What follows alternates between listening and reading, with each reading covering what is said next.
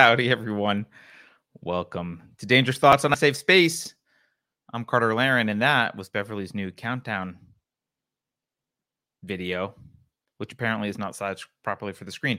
Sorry for the delay, everyone. Thank you guys for showing up today. I was going to be speaking with special guest Sal the Agorist today, but he hasn't shown up, which is unusual. I know Sal, he's a good guy, so I hope he's okay. But maybe he'll pop in. If he doesn't pop in, we'll talk about agorism, but I'm not an expert, so we'll talk about it together. And if you guys have anything particular you want to chat about, even if it's not agorism, I guess today is going to be a good day for you to just throw stuff in chat, and I will wing it on the application of philosophy. I usually like to prep, so cut me some slack today, because I'm not prepped for a solo show. Okay. But before we kind of continue and talk about any stuff, if you get any value out of these shows generally, any kind of show on Unsafe Space, please take a moment to go hit the subscribe button. It costs you nothing. It does help us. Share the stuff with a friend. Find an episode of Dangerous Thoughts or another Unsafe Space series that you like and share it with someone. You can go to unsafespace.com to support the channel. You can use Bitcoin or Ethereum if you so desire. Plus, if you have a bunch of worthless fiat currency, we'll take that too. Just $5 a month will get your name in the credits, and the rewards get even more exciting after that, if you can believe it. And to those of you who already support Unsafe Space and all that we do and all the shows here, thank you so much. It really does matter to us. I know it seems like it doesn't take any effort to do some stuff sometimes, but it does take a lot of effort to do all this stuff and put it out. And we've got several shows, and people do like to eat and pay mortgages. So it does mean a lot, that support you guys give. So, as many of you know, Dangerous Thoughts is usually broadcast live every Wednesday evening. And the primary purpose of this series is to defend, preserve, promote the crucial life-affirming ideas that are responsible for the success of Western civilization. And by that, I mean the epistemology of reason and the ethics of individualism. And often that means I'm just here on camera discussing things like how to apply rational philosophy to current events. But sometimes I interview people. Today was going to be one of those days where I bring someone on. Or as our friend Kamala Harris would say, it is time for us to do what we have been doing, and that time is every day. Every day it is time for us to agree. Sorry, I had to play that. I just like it so much. I know it's old.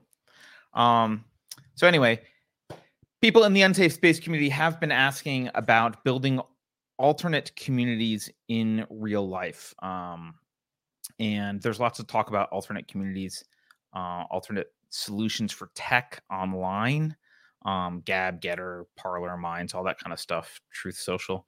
But the important stuff in life happens offline. At least it should. So a lot of people have asked, hey, how do we start building communities offline? What do we do? What do we actually do to build? I don't know if I should call it a counterculture or whatever. Now, I'm not an expert here.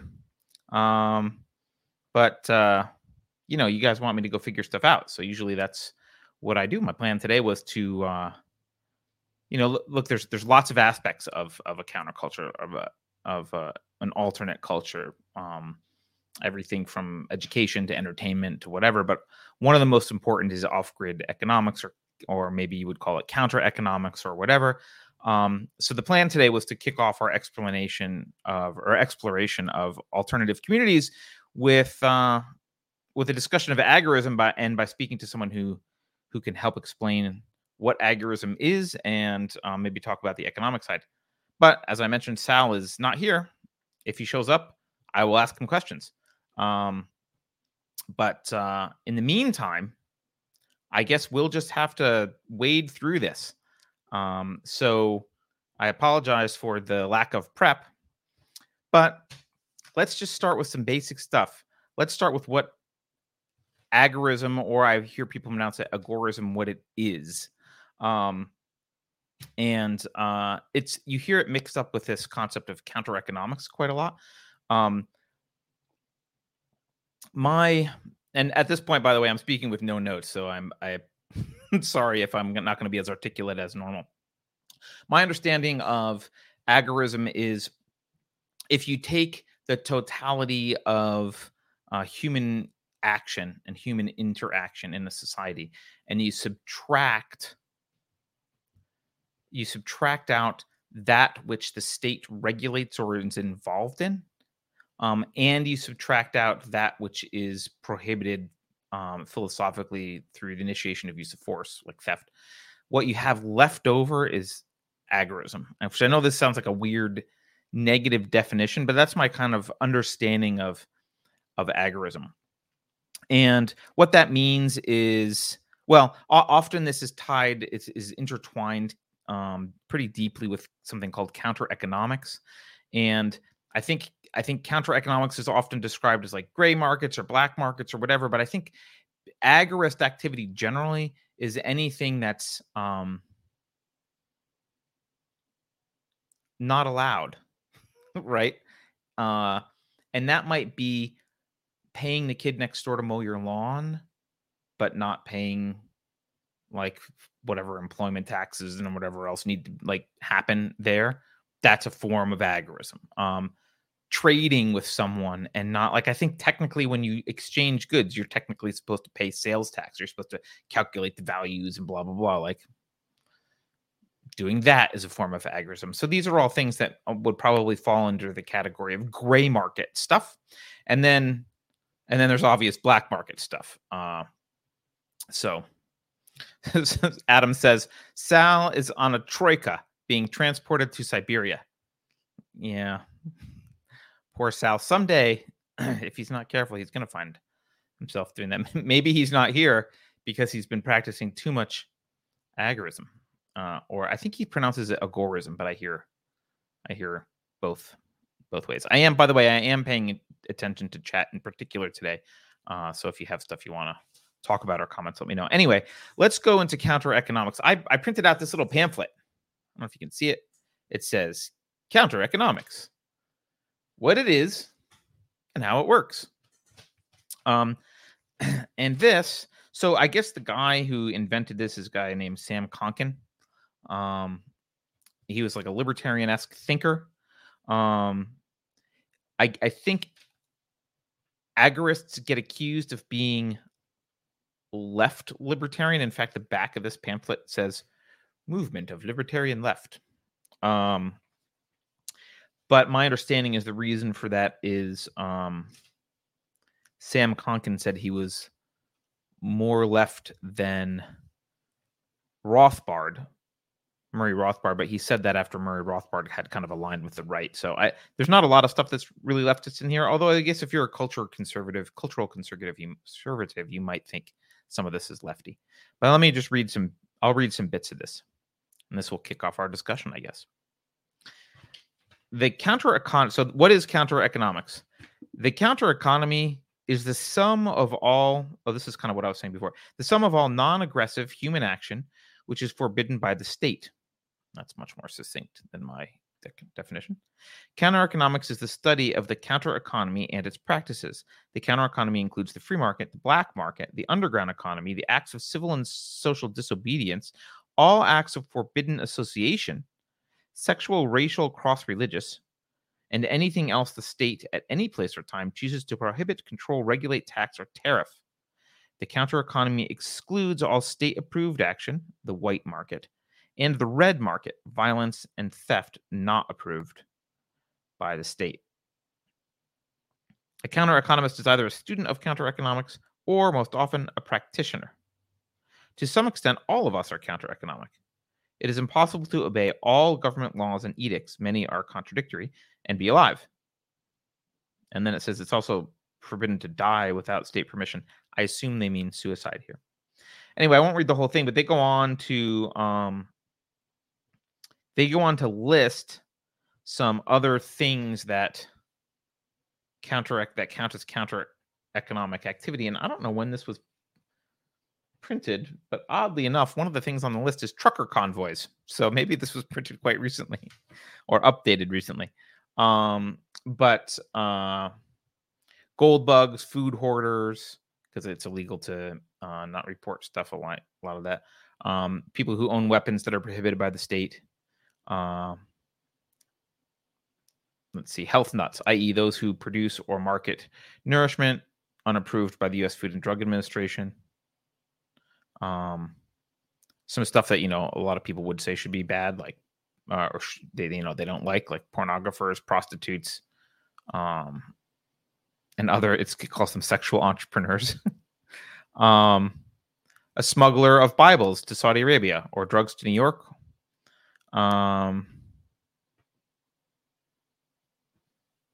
Anyone who's ever smoked a joint, even if he regretted it as one running for office. Anyone who has ever committed any, anyone who's ever, these are all blue laws now. And then, but they list a bunch of blue laws. If you violate them, I guess you're an agorist in that sense. Bartenders who fail to report transactions. The idea here, it seems to be, I guess there's a few ideas. One of these is kind of practical with agorism, and the other is kind of philosophical. My philosophical understanding here is that the end goal of an agorist is maybe similar to that of a someone who would call themselves an anarcho-capitalist, or just a voluntarist.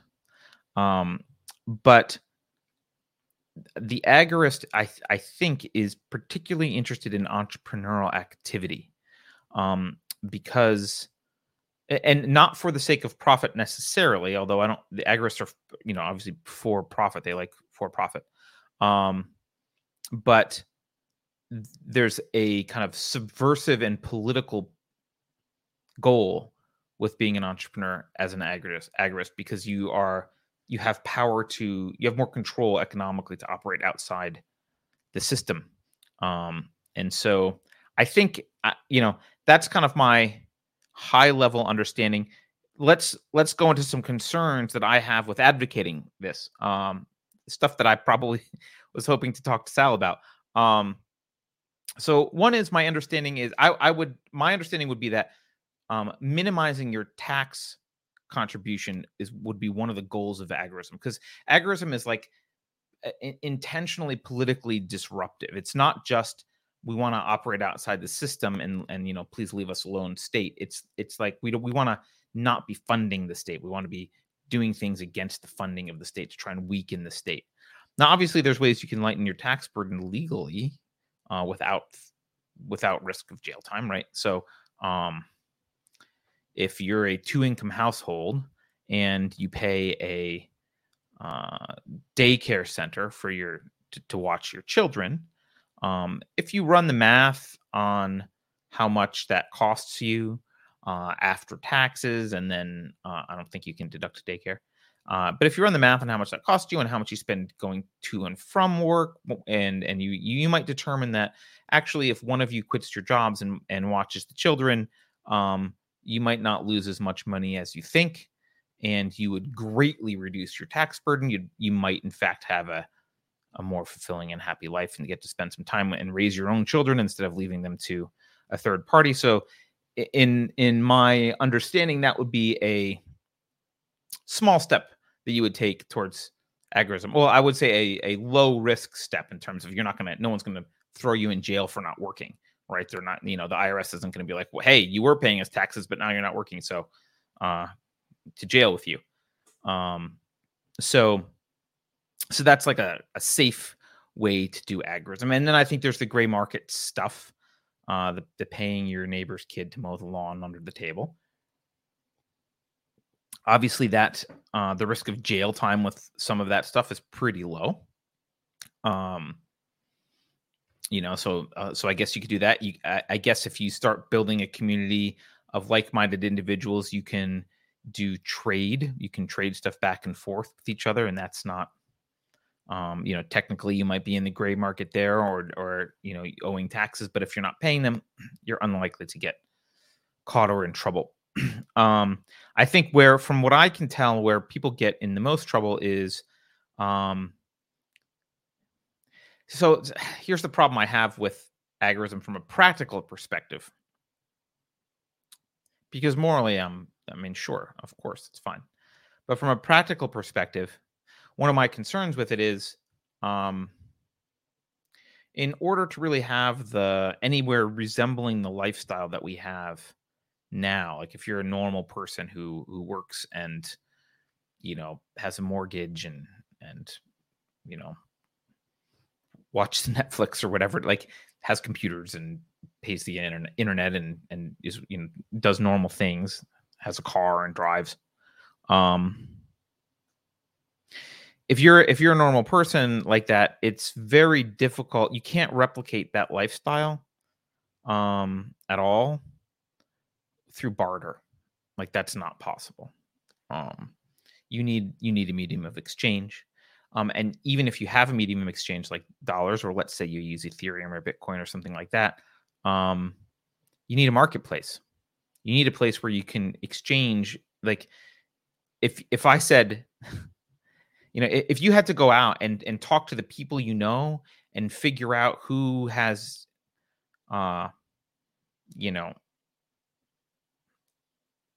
gala apples. Let's say you like gala apples, or if there wasn't a supermarket and you had to just go find the apples, it would be very difficult. Your life would be significantly reduced. The quality of your life would be significantly reduced. So marketplaces are super, super important. People often deride the middleman and saying, "Oh, you don't do anything. You're just, you're just gathering a bunch of stuff together in one place and reselling it and marking it up. You leech." But that's not true at all. Marketplaces are the reason you have a higher standard of living. Middlemen are super, super important. I mean, obviously, sometimes they can gouge you, and sometimes there's like 3 middlemen, and some of them are useless. But in general, you need marketplaces. And what I've seen in in agorist circles is that's where the feds go. They go after the marketplaces, and those are the people that get in the most trouble. So let's take a look at Silk Road as an example. Does everyone know? I assume you guys know what Silk Road was, but maybe I'll explain. This was maybe 10 years ago. It was a while ago. Silk Road. It was part of the dark web, which the dark web is basically just the web, but you access it a different way. DNS doesn't work. It's which is domain name server stuff. It's harder to access. And I haven't been on the dark web in, probably since Silk Road was on the dark web. And I was on Silk Road. I didn't buy anything, but it was one of those curiosities, like, oh, what is this? What's going on? So Silk Road was a marketplace. It was kind of like eBay for the dark web, and people could buy and sell things on the dark web. And it was set up so that it was using, it was trying to anonymize payments using crypto, and it was set up specifically to be an anonymous marketplace. And it was full of drugs. I mean, it was just full of drugs. It was all, it wasn't all drugs, but it was a lot of drugs. It was a lot of drugs. And a lot of people bought and sold drugs right on Silk Road. And it's fascinating to see, right? I was too straight-edged, I guess, to take advantage of it. But it was fascinating to see. And the feds didn't like this, clearly. And in the name of the war on drugs, you had, I think it was the FBI who primarily infiltrated and became a party to several transactions on Silk Road and tried to figure their way out, figure out what was going on. And I don't know, maybe they probably went after some of the drug dealers. I'm sure they did. But guess who they went after the most?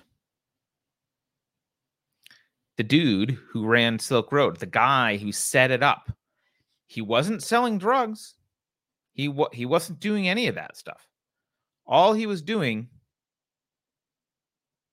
was making a marketplace. That's who they went after. And again, like I said, marketplace is necessary.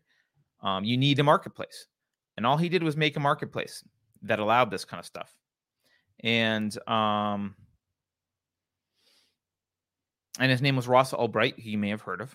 I'll just read this from an article about Ross. Ulbright was 31 when he was 31 with you. This is actually an article. This is from the U.S. Immigrations and Customs Enforcement. This is a press release from the federal government. Ulbright created Silk Road on January 2011 and owned and operated the underground website until it was shut down by law enforcement authorities in October 2013. So think about that. It's like, let's see, January 2011. So it's almost 3 years. So like not quite 3 years. Silk Road emerged as the most sophisticated and extensive criminal marketplace on the internet, serving as a sprawling black market bazaar where unlawful goods and services, including illegal drugs of all varieties, were bought and sold regularly by the site's users. Blah, blah, blah. Ulbright deliberately operated Silk Road as an online criminal marketplace. They talk about how he deliberately used the Onion router and Tor network to evade detection and Bitcoin-based payment system. The vast majority of items for sale on Silk Road were illegal drugs, which were openly advertised on the site. As of September 23rd, 2013, the Silk Road homepage displayed nearly 13,000 listings for controlled substances, listed under each category as cannabis, dissociatives, ecstasy, intoxicants, opioids, precursors, I don't even know what that is, prescription, psychedelics, and stimulants.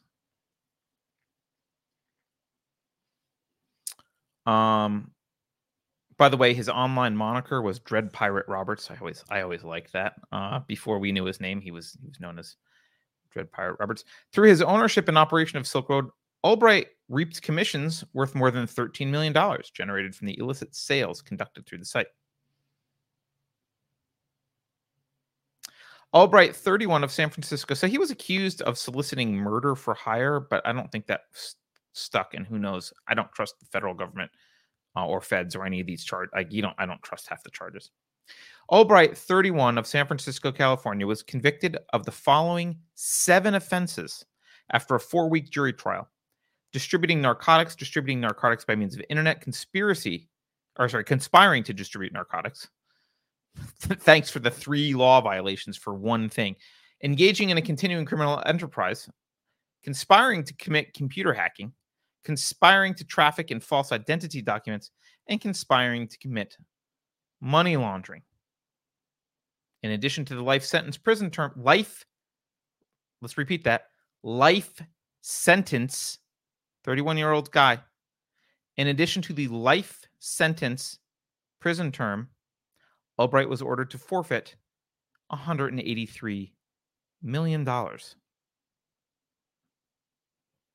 they said he made $13 million. I don't know how you forfeit an order of magnitude more than you made. 2 orders of magnitude more. Or sorry, 1 order of magnitude. But I don't know. In imposing the sentence, Judge Forrest said, "There must be no doubt that lawlessness will not be tolerated. There must be no doubt that no one is above the law, no matter one's education or privileges. All stand equal before the law.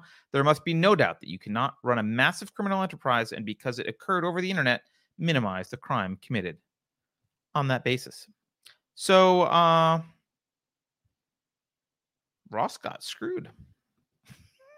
So my concern with Agorism is, okay, we can do safe things like minimize our tax burden. Maybe we can even do iffy things, theoretically, like pay people under the table or whatever. But for day-to-day operations, you need a marketplace. If you actually want to have the standard of living or anything close to your standard of living that you have now, you need marketplaces to pop up. And I guess maybe selling illegal drugs on the marketplace is the dumb way to start, because it means that they're going to use drug laws against you. But I imagine if he had been selling fruits and vegetables or, diapers or anything else, and allowing people to do it anonymously and to evade sales tax and everything else, they would probably also come after him. So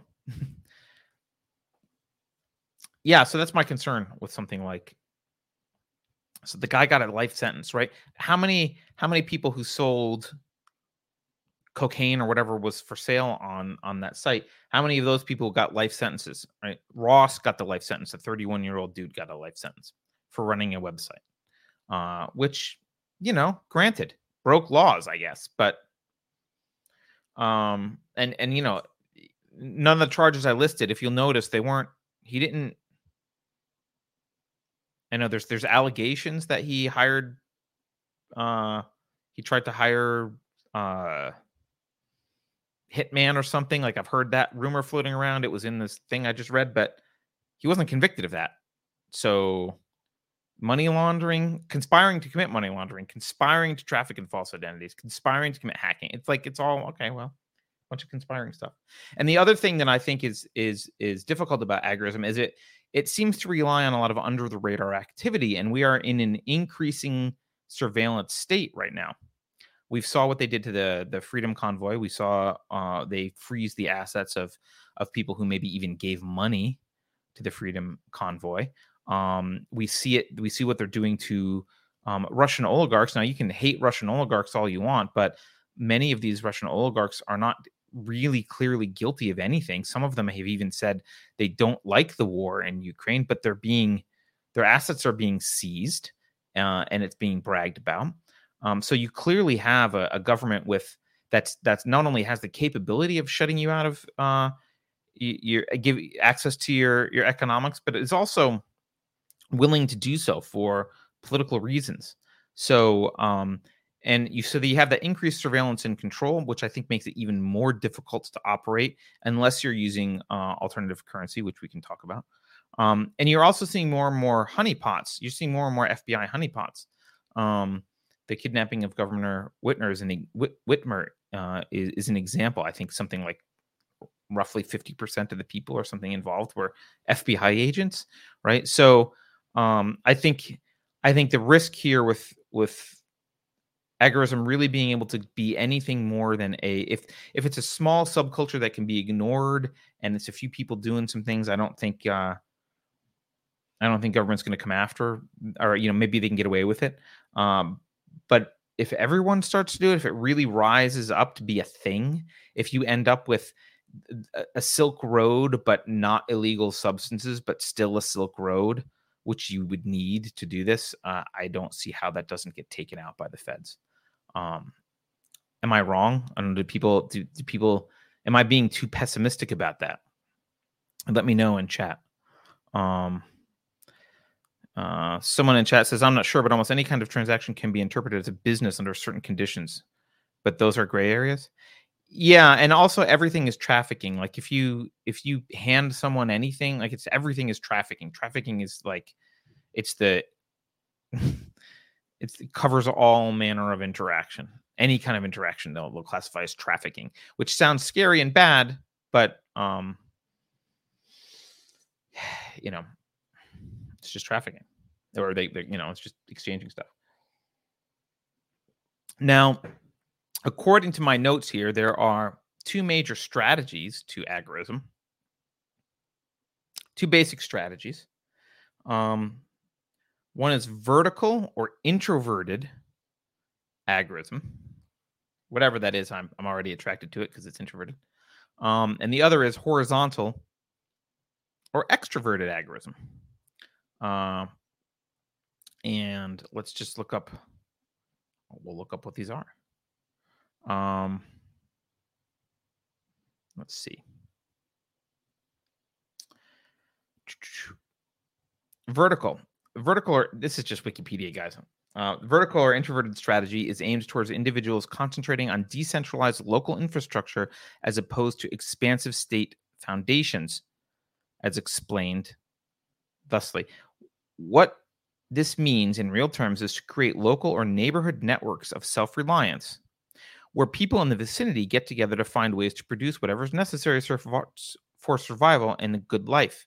It means creating local production facilities and markets with no effective state regulations and without the state's knowledge. Again, I like that. Sounds great. I like that idea. Can you imagine an unsafe space community where we are all somehow co-located and doing stuff? That's great. But realistically, when your iPhone breaks or your phone breaks or some electronic piece of equipment breaks, what you need access to is rare earth material being mined in China, refined there, shipped to a fab, probably in Taiwan, packaged up by, whoever's doing the assembly. Could be in another country. Maybe that's in the US if you're lucky. You can't have a town, your small town, even your big town. You can't have that. You can't have a city that's like, yep, we do that too. You can't have a city that does all that. So we're looking at a severe restriction on standard of living, even in this case here, in my opinion. The other strategy here is they call it horizontal or extroverted. By the way, this wasn't meant to be a rag on agorism show. I was just going to challenge Sal, and hopefully he has good answers to some of this. The horizontal approach, the horizontal or extroverted strategy applies to individuals actively creating black market networks and structures, which can be stretched beyond neighborhood communities, focused in the vertical strategy. So this sounds like Ross Ulbricht kind of stuff. It sounds like Silk Road. What it basically proposes is to trade with people you know and people who are recommended to you. This can all be done at whatever scale one finds appropriate using available technologies such as the internet. Ooh, the internet. Well, here, some of this makes sense. A first step could be to hire the children next door to mow the lawn or babysit. It does not have to be very sophisticated at first. This approach could come naturally to libertarians, since it simply means exercising trade without bothering with the state regulations or paying taxes. Most people are willing to exchange goods and services without registering the sales tax, which is a good start. Some of them will also find it in their interest to do this on a larger scale, producing and distributing goods and services without ever paying taxes or following unnecessary government regulations and controls. And most people really don't care about government standards if they trust their supplier. So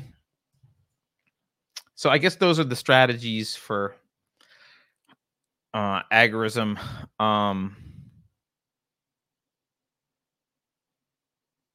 There's clearly a political goal here. The only solution, so I in prep for the show and in prep to talk about this with Sal, I was thinking like, okay, are there any technologies that can solve the Ross Ulbricht problem? If you need a marketplace, by the way, I'm just spitballing now, guys. If you want a marketplace, how can you get around the Ross Ulbricht problem? And the only thing I could come up with so far is creating a decentralized autonomous organization on the blockchain. I think you could do something like that. I think you could build a company on the blockchain if you do it right, which is not managed by anyone in particular, maybe managed by some of the token holders who have governance tokens, but done so electronically and anonymously. And so there's no one to go after necessarily. I'm not sure what the feds would do in that case. Maybe they would find another way to go after them or try and go after them. I'm not sure. Maybe they would go after the individuals more and try and do that. But that might solve the Ross Ulbricht problem, where you've got one guy creating a marketplace. But I'm not totally sure. Vibrant Goo in chat says, that's what I don't get about this whole self-sufficient thing. I don't want to be a farmer. Yeah, I don't want to be a farmer either, Vibrant Goo. I would be a horrible farmer. I've tried to grow houseplants and failed miserably. So I get the self-sufficient thing in some sense, in that it's good to be able to be as self-sufficient as possible in many areas. But the truth is, if you move to the woods and you have a cabin and you raise chickens and grow food, you can live that way. You can live Little House on the Prairie style, but it's not going to be the kind of life that you imagine. If society around you falls apart, I mean, it might be a nice life in society. Like, it might be nice to do that. Maybe you enjoy it and it might be nice, and you're relatively self-sufficient and you know where your food comes from and blah, blah, blah. And then you can go, you can go to town to get the latest iPhone or upgrade your internet devices or whatever. Oh, hold on for a second. Sal Sal's actually on his way now. So maybe, but I don't think it doesn't protect you from the collapse of society. If society collapses, it will still suck. You're not going to have a dentist, right? You're not going to get basic medicine. You're not going to have phones. You're not going to have a lot of stuff. So I don't see that as a viable slew. When people are like, oh, I'm going to go off in the woods and be on my own, it's like, that's cool. If you want that, I get that. I have a hermit streak in myself as well, and I understand that, but I don't see that as solving the problem that you think it's solving. I think if there's an apocalypse, it's not going to be fun. Someone says, right, and growing, Vibrant Goose says, right, and growing food is a skill. Years of experience to grow one potato. Yeah, farming isn't easy. I think people assume that farming is silly and easy. It's not. I eat a lot of meat. I'd have to learn how to raise cattle and slaughter cattle, and even just butchering pieces of it. Like, sometimes I do some of our own carving up of, they'll buy chunks of, even that's not easy. I don't have a bone saw. I guess you would need a manual bone saw if you couldn't rely on electricity, right? And then you can say, well, I'm going to have solar. Okay, what happens when it dies or breaks or whatever? You're screwed. Solar's not super easy. So, these are some of the thoughts I have. But let's bug Sal when he comes in. He's on his way. He just texted me and he said he's on his way. So he apologizes. So if you got questions, I'm going to look through chat for just a second. Is there anything, Beverly, is there anything I missed that I should, like, any comments, thoughts, or concerns that I missed? Zero Fuck says, there's a scary thing about Ethereum. I like it as a platform as far as its capability, but don't like it for reasons why it forked into Ethereum Classic. I actually have been looking at AVAX. I like AVAX. Just if we're going to get into crypto for a moment, you could do. It's got much, but it's also got problems, right? It's obviously pseudo distributed, but not as distributed as something like Bitcoin. So who knows? Let's see.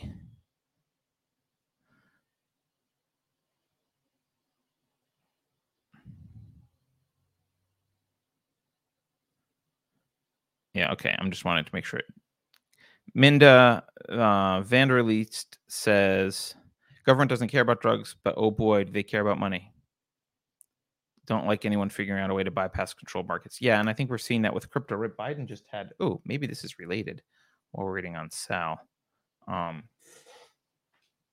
think I have this over here, but I might not. Sorry, I got to go through my old man printouts over here. You're going to have to bear with me. But I think I have...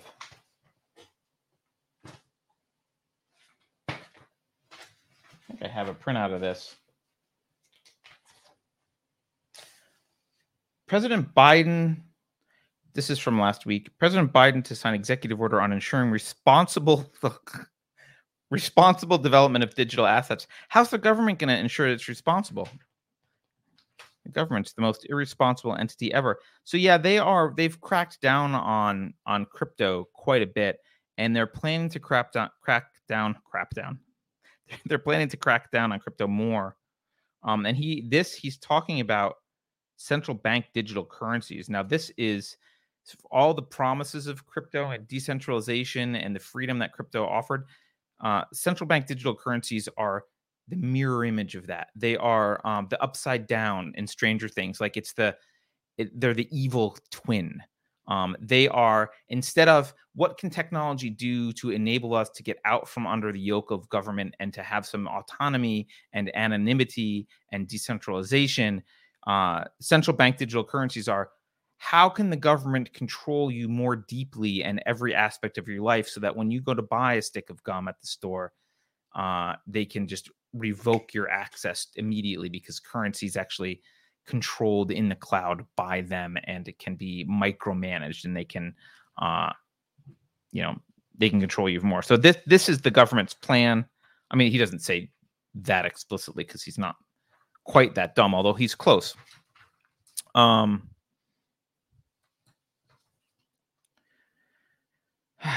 executive order calls for measures to, I'm just going to read the bullet points, protect U.S. consumers, investors, and businesses. They always word it like this. We're protecting you by directing the Department of Treasury and other agency partners to assess and develop policy recommendations to address the implications of the growing digital asset sector and changes in financial. So, like, we're going to protect you by figuring out what are the rules we should apply by gunpoint. The ordering also encourages regulators to ensure sufficient oversight and safeguard against any systemic financial risks posed by digital assets. They, by the way, whoever just wrote this in chat earlier, they freak the hell out when they're not in control of money. And maybe we'll do a show about this at some point, and maybe Sal will talk about this a little bit when he gets his setup going. He just got home or whatever. He's setting his stuff up. Money controls everything, like access to money. Like, so much of our culture has actually been affected by money, and you don't see it, you don't understand it. But which arts get funded, what which research grants get issued, what regulatory bodies can do what, like who gets the money first when it's printed, like all this stuff, who gets the money first when it's printed, that trickles all the way down to startup businesses, because venture funds, like the public markets and what they want drive what venture funds have to deliver. What venture funds want drive what angel investors have to deliver. So what angel investors want drive what startups get funded. Like it all trickles down. There's a lot of culture, like the cultural impact of federal control of the money supply is one of probably the most ignored story of how we are tax cattle and how we are managed by the federal government. And they will come after you if you threaten to fuck with that. They hate crypto. All right, second bullet point: protect U.S. and global financial stability and mitigate systemic risk by encouraging the Financial Stability Oversight Council to identify and mitigate economy-wide financial risks posed by digital assets. Oh no, the risk is they don't get taxes. That's their risk. There's a bunch more bullet points, but Sal just shut up, so we're gonna just pull them on screen. Hey man, what's up? Can you hear me? 50 lashes with you. You owe me a Bitcoin now. Just Dude, one. Holy, oh my God, I'm so sorry, man. I'll be honest with you, that happens every now and then, but it hasn't happened in a while, and I really feel like I think about it. No, it's cool. So what we did was debunk all of the agorism while you were gone. So why don't we?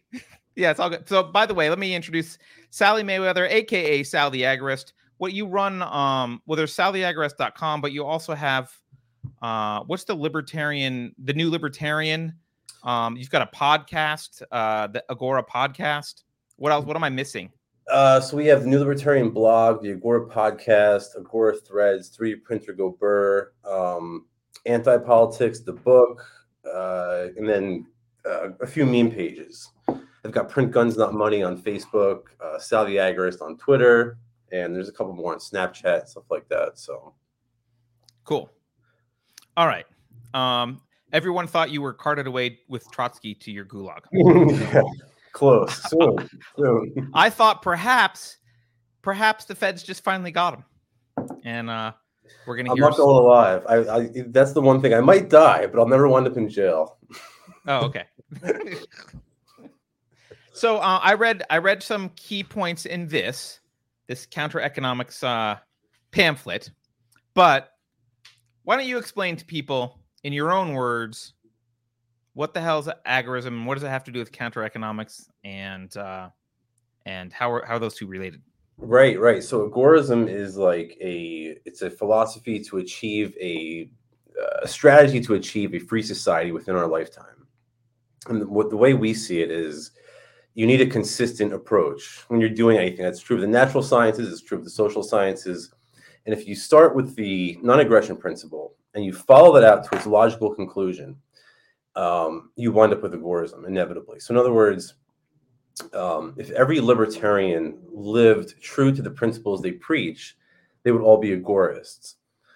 So that means that we believe in nonviolent civil disobedience, but in an entrepreneurial sense. So basically the long and short of it is that we utilize the black and gray markets in order to subvert or undermine the state's rules and just the state apparatus in general. Some good examples real quick would be like Bitcoin undermines the Federal Reserve, 3D printing undermines gun laws, tokenized securities and assets undermines like FINRA and the SEC. And there's really a million examples. The best example probably ever done was probably Ross Ulbricht in the Silk Road, he actually read J. Neil Schulman's book alongside Night, which is sort of the science fiction take on an agorist society, and he put it into practice. We discussed him though. He ended up in jail for a life. He did. And so that's a common thing I get. It's like, well, what about Ross? He wound up in jail. All you agorists are going to go end up in prison forever? No, the idea is that we utilize operational security, right? So what makes us different than sovereign citizens? Right? If you think about it, the sovereign citizens and the agorists are really the only two factions of the liberty community who believe in sort of defiance. Like the central theme of their approach is defiance. But I don't know what sovereign citizens mean. Like, I don't know what that means. Can you? Okay, so like the sovereign citizens are great. They're actually the real heroes. These are the people who they ride around with no license plates or registration or no license or anything whatsoever. And when they get pulled over, they just have a shootout with the cops and die, or the cops die. Yeah, there's plenty of videos like that on YouTube where you can watch this. And I say, they're not wrong. I think that they're right for what they're doing, but I'd like to live a longer life than that. I don't want to like die on the side of like the highway over like a traffic ticket. So in order to combat that, we use operational security. So we use tools mainly provided to us by crypto anarchists, things like cryptography, encrypted communications, secure computing, stuff like that, to conceal and protect our identities. A great example would be 3dprintergoburr.com, where we allow cryptocurrency payments in order to facilitate non-KYC payments. So in other words, you can buy a 3D printer. As far as I know, it's the only place you can buy a 3D printer without having to access a KYC payment platform like Visa or a bank or PayPal or something like that. And that's just one aspect. There's a whole bunch of other ones. Agorists have been doing this for a long time. Like, I don't know how old your viewers are or what sort of socioeconomic class they're in, but if they're from one of the lower rungs of society like myself, they might remember like back in the day when, of course I didn't do this, but if you ever like bought drugs back in the day, back when we all had pagers and beepers, there would be like codes, right? So like you would send your dealer a code and he would know based on that code what you want and stuff like that. And he would respond back with a code telling you, and it would be all in code form, but you wouldn't be able to read it and decipher it, and you wouldn't know where to be and when and how much it was going to cost. So these are all just like tools that we use to sort of protect us. Ross's OPSEC sort of slipped a little bit, and that's what got him in trouble. See, Bitcoin isn't anonymous, as you well know. Bitcoin is pseudonymous, and that makes a huge difference. But at the time, blockchain analytics was like in its sort of infantile form, so we were able to stretch the ball a little bit further. But Ross sort of just stretched it a little too far. Oh, so was he caught through blockchain analytics? They just traced it. I'm not sure, to be honest. I remember reading the whole story, but I remember that they got him in like the San Francisco Public Library, and the whole idea was they needed to catch him with his computer open, because once he closed it, they wouldn't be able to open up all of, like his accounts and stuff like that. So they pretended there was a fight in the mall next to him, and he was distracted, and then some like person just jumped on his laptop, and another person jumped on top of him. Oh God. Yeah. Yeah, all for, by the way, building a website, right? Right. Yeah. He got a more strict sentence than Slobodan Milosevic or El Chapo. There are Nazis at Nuremberg. Karl Donitz, the last leader of Nazi Germany, received 10 years in prison, and Ross Ulbricht received double life plus 40 for building a website. Keep in mind, I know I don't want to get off topic, but keep in mind, he was making the drug market safer, right? Because now, rather than going down to the corner and buying dope, in a very dangerous environment, now you can look at the seller's ratings and reviews, and you could say, hey, this guy's got 400 5-star reviews on his dope, so I know I'm not going to, the chances of me overdosing are slim to none. So he really sort of made he took the violence that the state put into the market, he took it out, and for that he was punished. Yeah. It really, I think the truth of it is that he was punished for using Bitcoin as a medium of exchange and showing the world that it wasn't just sort of some sort of token internet novelty, that it had a real world use case as peer-to-peer cash. That's what really sort of ticked them off. And just another side note real quick, the judge who sentenced him to that ridiculous sentence, Catherine B. Forrest, is now working at a swanky New York law firm called Kravith. You guys can hit up on Twitter at CARAVITH and let them know what you think about them. All right. So I guess a question that I would have then. So does that mean you're differentiating like a sovereign citizen from an agorist? So you would have a driver's license and license plates. Look, I believe in that you should be as non-compliant as possible. So like if you can come up, and of course I don't recommend any of this, this is all hypothetical, of course, but like rather than driving around with no license, I would suggest maybe it would be better to drive around in a hypothetical world with a fake license, right? If you could pay off someone at the DMV, something like that, that would be a more ideal scenario. I know someone who actually got one of the ID making machines. This is years ago. I don't know if they still do it like this, but like years ago when we were kids, one of our friends they knew someone at the DMV and actually brought home the ID printing machine so you could just spit out licenses like at his house.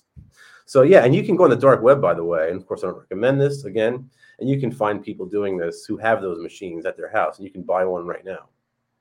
But I assume that now, I mean, just not to get into the logistics here too much, but I assume that now, if I hand a cop my driver's license, he walks back to his patrol car, and there's a database. I mean, I live in California. There's a database, and like my plastic can be perfect, but if it's not in the database, I agree with you. Yeah, every state, like we in Florida, we have this whole I don't know where my license is. It's like we have this real ID thing where it's like, we do too in California. Orwellian, hooked up to like some national system. So yeah, I don't know how much of that you can get away with nowadays, but the whole idea is to find black market solutions rather than to be openly defiant, because that's going to get you caught and in prison and go to jail, and to maintain strict OPSEC. Right, so I have an episode coming out of the Agora any day now. It's actually up on Odyssey. I just started an Odyssey channel, but I don't think it has any views. But it's all about, like, I sit down with the guys from the Crypto Vigilante. We talk about Monero and R and how to use these tools and what really secure encrypted communications looks like. We're not talking about Telegram, like real, the stuff that the hackers are using, some really sort of deep OPSEC stuff. So if you're interested in that, definitely check that episode out.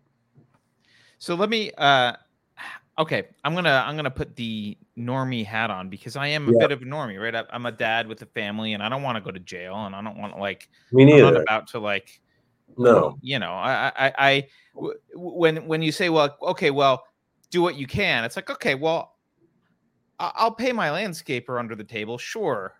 Like I can do that.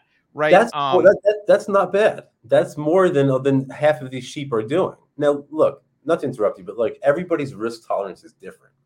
So if you're a 17-year-old and like you can get away with murder and get charged like as a child, your risk tolerance is much greater than someone who has kids and like maybe they have like a mortgage and all sorts of responsibilities and obligations. That person will have a much lower risk tolerance. And it's up to all of us to sort of properly gauge how much risk we can and are willing to take on in defense of liberty.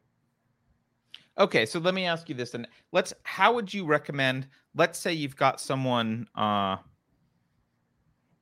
they got 2.5 children and a mortgage and a wife or husband or whatever, got a spouse. What are the low-hanging fruit ways that they can minimize their, because I assume one of the goals here is to minimize your tax contribution, right? It's to minimize, it's like stop feeding the beast, I assume, is one of the goals here, right? No doubt. What are some low-hanging fruit ways that you would say, well, start doing these things? These are some things, and if you want to slowly increase from there, you can. Yeah, so there are whole books that Agorists have written on minimizing your tax burden that I can't think of the names on me right now, but one thing that I always recommend to people, and I think it's a very easy way to get started, is to become your own bank, right? And this is a very low risk Agorist activity, by the way. You're not going to wind up in prison, at least not right away, not now. But become your own bank. Remove yourself from the sort of, stop using fiat currency, because number one, once you do that, you're no longer paying the worst tax of all, which is the inflation tax. Inflation is the worst tax because it's hidden. And this is what bankers mainly use to murder children in parts of the world that we can't pronounce. So become your own bank. And if you really want to get into it, use privacy coins, because it's not as easy to use privacy coins as it sounds, because retail adoption has been extremely stifled by regulators. But any dollar removed from the fiat system is a step in the right direction. If you can hide that money, I don't want to say hide and get in trouble, but if you can keep it away from the eyes of like prying federal agents, and you could do that using Monero or Pirate Chain, that's a great way to do it. You're not going to be able to spend your Monero or your Pirate Chain very easily. But if you're trying to park a large amount of money somewhere and you can't get to the Cayman Islands right away, and I don't even know if that works anymore, by the way. Like, I don't know if you can go to those foreign bank accounts, but you can always, everybody can have a Monero account. Anyone can have a Pirate Chain wallet. So that's a great way to sort of conceal your assets. Another great way to conceal like large amounts of money is to convert it into precious metals, right? That's another great way to sort of conceal your assets in a way that sort of works. So all right, I'm gonna play some devil's advocate stuff, and so let's say, so obviously you can't unbank yourself if you've got a mortgage, and you probably get a paycheck by direct deposit, so you're gonna have a bank account. I mean, unless I want to get into entrepreneurship in a minute, but you're probably gonna have a bank account. You're gonna get paid direct deposit. You're gonna have bills that you're gonna have to pay from that account. Yeah. So it sounds like what you're talking about is savings, which is good, but my immediate flag goes off and I say, okay, well, Bitcoin's done really well.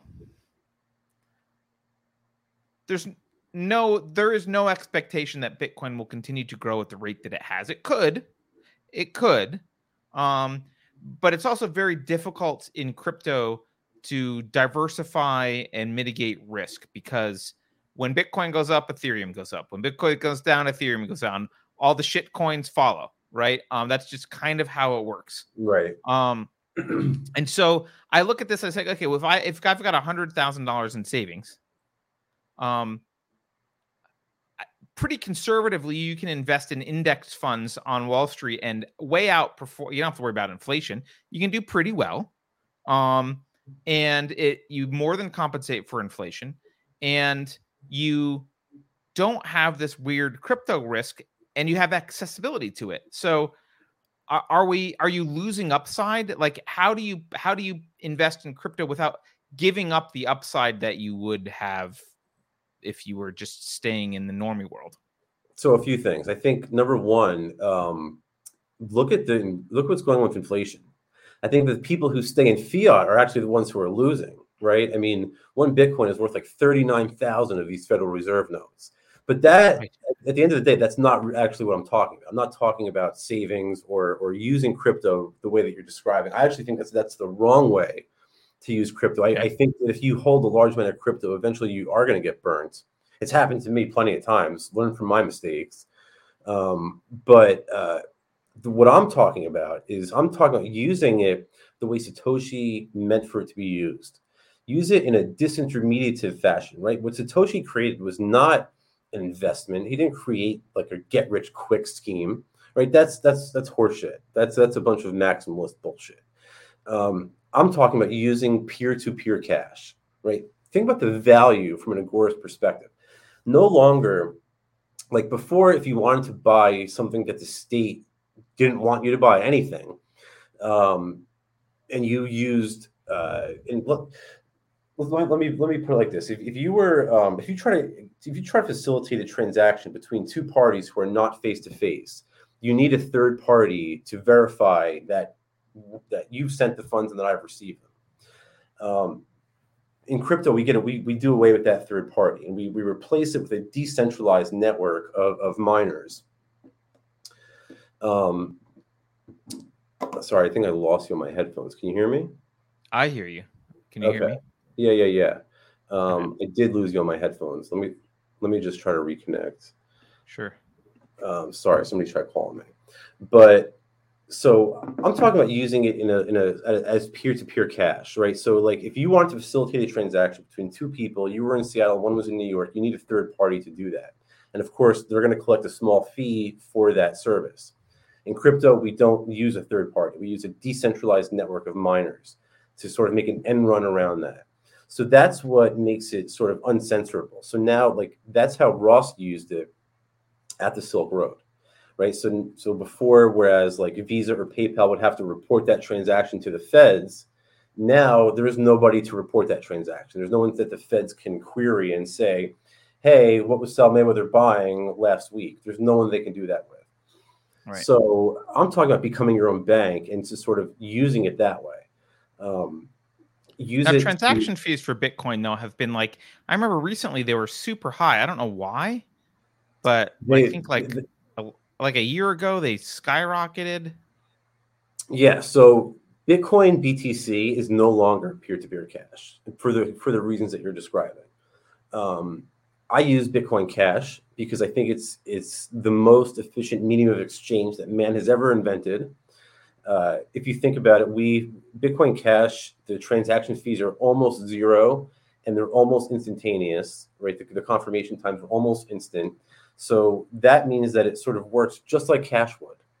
And the other good thing about Bitcoin Cash that sort of Monero and Pirate Chain, some of these more privacy coins don't have, what we have that they don't, is retail adoption, right? Because regulators have their eyes on these privacy coins, exchanges, merchants, people have a hard time accepting them. That's not true with Bitcoin Cash. In fact, Bitcoin Cash is one of the most widely accepted cryptos available. That's why I use it. It's actually my primary medium of exchange. Any dollars I get go into my crypto wallet, and it becomes Bitcoin Cash, and that's where I have like a BitPay card where if I need to do normie spending, I can do that. But all of my businesses accept crypto. We take in a large volume of crypto transactions. So a good deal of that is it's coming in crypto and it's going out in crypto, which is nice. It's nice to have a clean. The nicest part of it is that I don't have to. I have a clean conscience. I see that the children being murdered in Yemen, and I know that I'm doing as much as I possibly can to minimize my contribution to that. Right. Okay. So, all right. So with Bitcoin, you're an advocate of Bitcoin Cash and stuff like that. And I guess you could vector through Monero if you wanted to add some privacy and to get yourself there. But what's your, when you have $1, how do you get it into Bitcoin Cash? I mean, if you use something like Coinbase, you're kind of just like, here I am, feds, track me here. Yeah, for sure. It's super KYC on Coinbase. And a lot of those exchanges are just Binance is another one. A lot of them, well, they're all like that, really. Most of them were coerced into doing that. It was never like that. Like this was like a recent thing. It was only like 3-4 years ago that started. Mm-hmm. So there's a few ways around that. Number one, you can use a coin mixer if you're using something like Bitcoin or Bitcoin Cash. You can just mix your coins up and then send them to a different wallet. That sort of obfuscates the transaction. But another way to do that, a better way to do this, is to use a peer-to-peer exchange like localcryptos.com, localcoinswap.com, where they connect you. It's just like two people, some Joe Schmo wants to sell one Bitcoin Cash and you're looking to buy one Bitcoin Cash. The two of you link up on that site. There's an escrow system involved.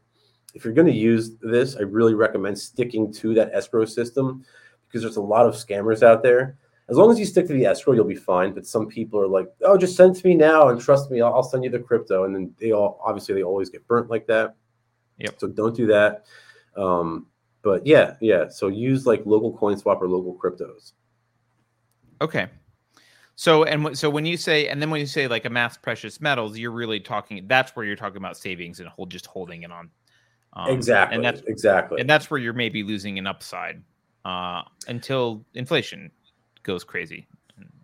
Right. Well, that's the whole thing. It's like, how much of an upside are you losing? Because if you put your money in cash or in some capital market, and then that market, 10% of the value gets inflated away, and let's say your gold holdings have only lost 9%, you're still better off in precious metals than you were in inflated Federal Reserve notes.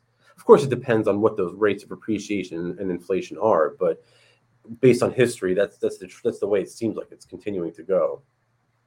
Well, I mean, as someone who's invested in both gold and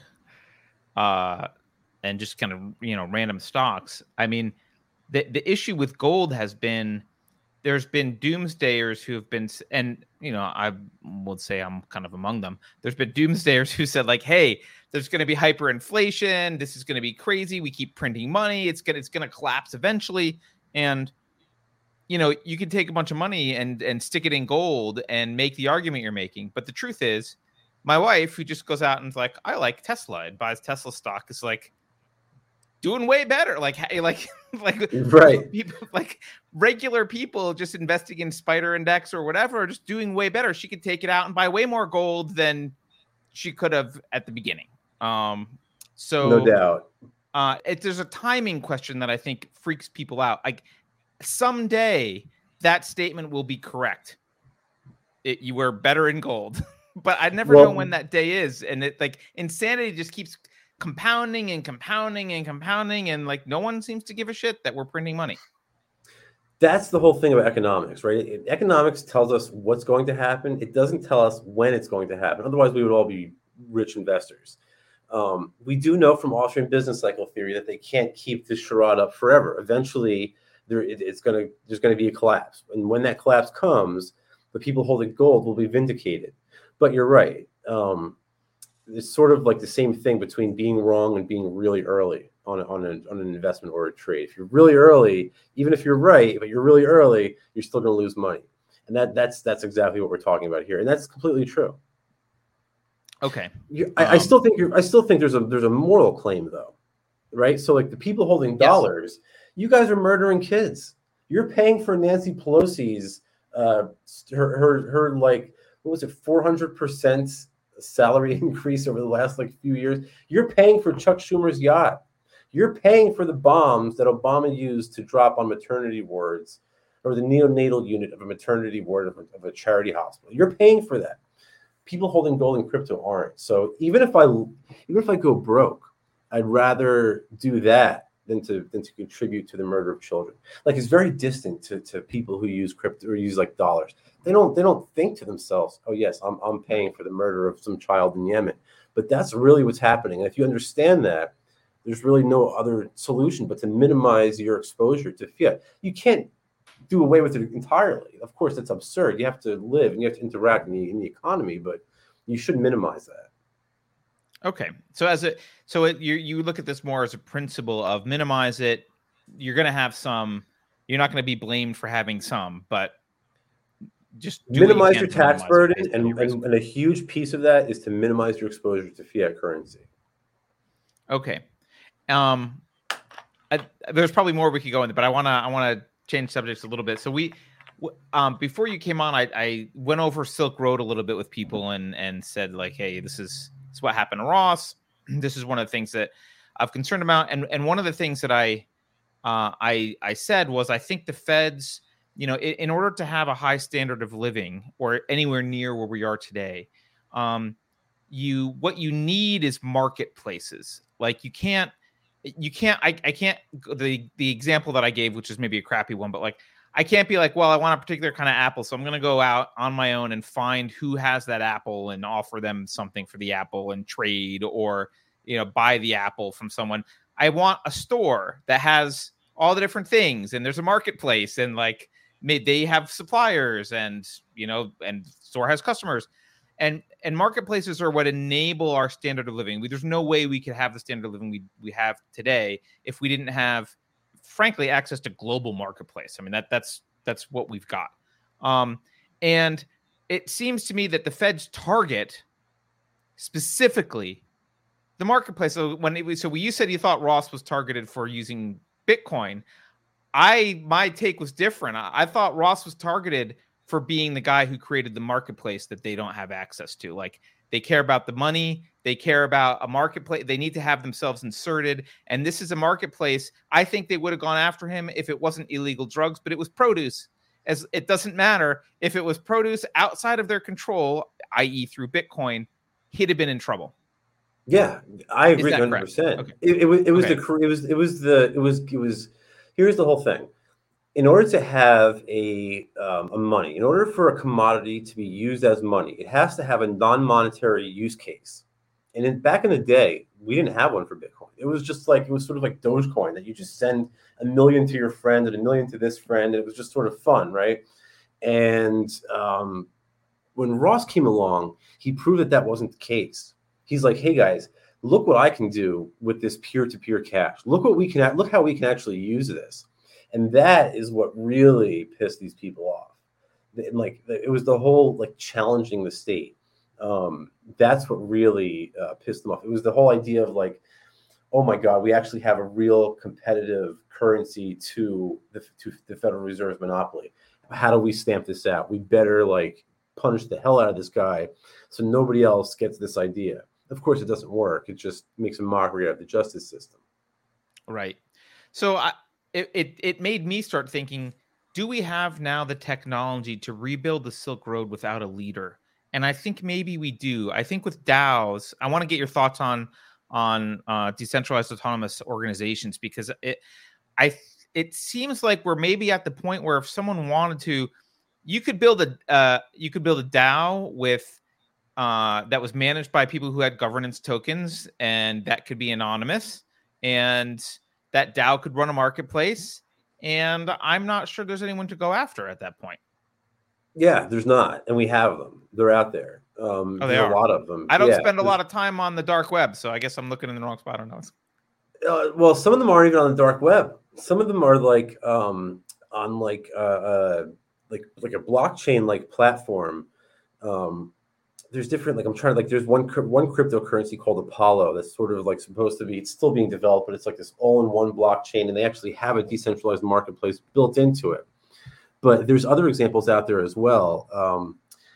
I can't think of it. There's one called Participle or something. I'll get you the name afterwards. But okay, we have them. They're out there, and people can transact in a sort of peer-to-peer fashion without the Feds knowing about this shit. And even those crypto exchanges I was telling you about, local CoinSwap, local cryptos, you don't have to buy and sell cryptocurrencies. You can buy and sell a couch or a gun or anything. They're a little bit more centralized. They have a registered domain owner, so they can get in trouble and stuff like that. But yeah, we have these decentralized marketplaces, and they're out there. Huh. I guess I've been looking. I haven't been looking, actually, so maybe I won't say I'm looking in the wrong spot. I just haven't been looking for it. Well, the other thing too, the other interesting part about that is the DAOs, the whole idea of these decentralized autonomous organizations. So I don't know if I told you this story, but the very first DAO ever, I was one of the original investors in Ethereum when Vitalik announced it in Miami, and it was huge. We were all into it, and there was all of a sudden there was this flurry of projects on ETH using smart contracts. It was wild. It was so crazy. Everybody was getting rich and going broke, and getting rich and going broke. But we had the very first DAO ever Oh man, I remember it was like yesterday. It was so bad. I was so excited. I took all of my money and just poured it into the Dow, and I was sure it was going to blow up. And we woke up I think it was like a Saturday, if I remember correctly, in 2016, and like my wallet was at like zero. I'm like, what the hell's going on here? And I guess like some hacker in Europe had found an erroneous line of code that he was able to exploit. And he was aware that most people who were invested in this were probably in America. So he waited till we were all asleep and just started draining our funds. By the time we woke up, we were all broke. And actually, Vitalik rolled the chain back to accommodate for that, which is why I tell people that Ethereum Classic is the real Ethereum, because that's the one that has the true ledger on it, not Ethereum. Ethereum is the rolled back version. So we've come a long way since then. There's a lot more auditing that goes on now, hopefully.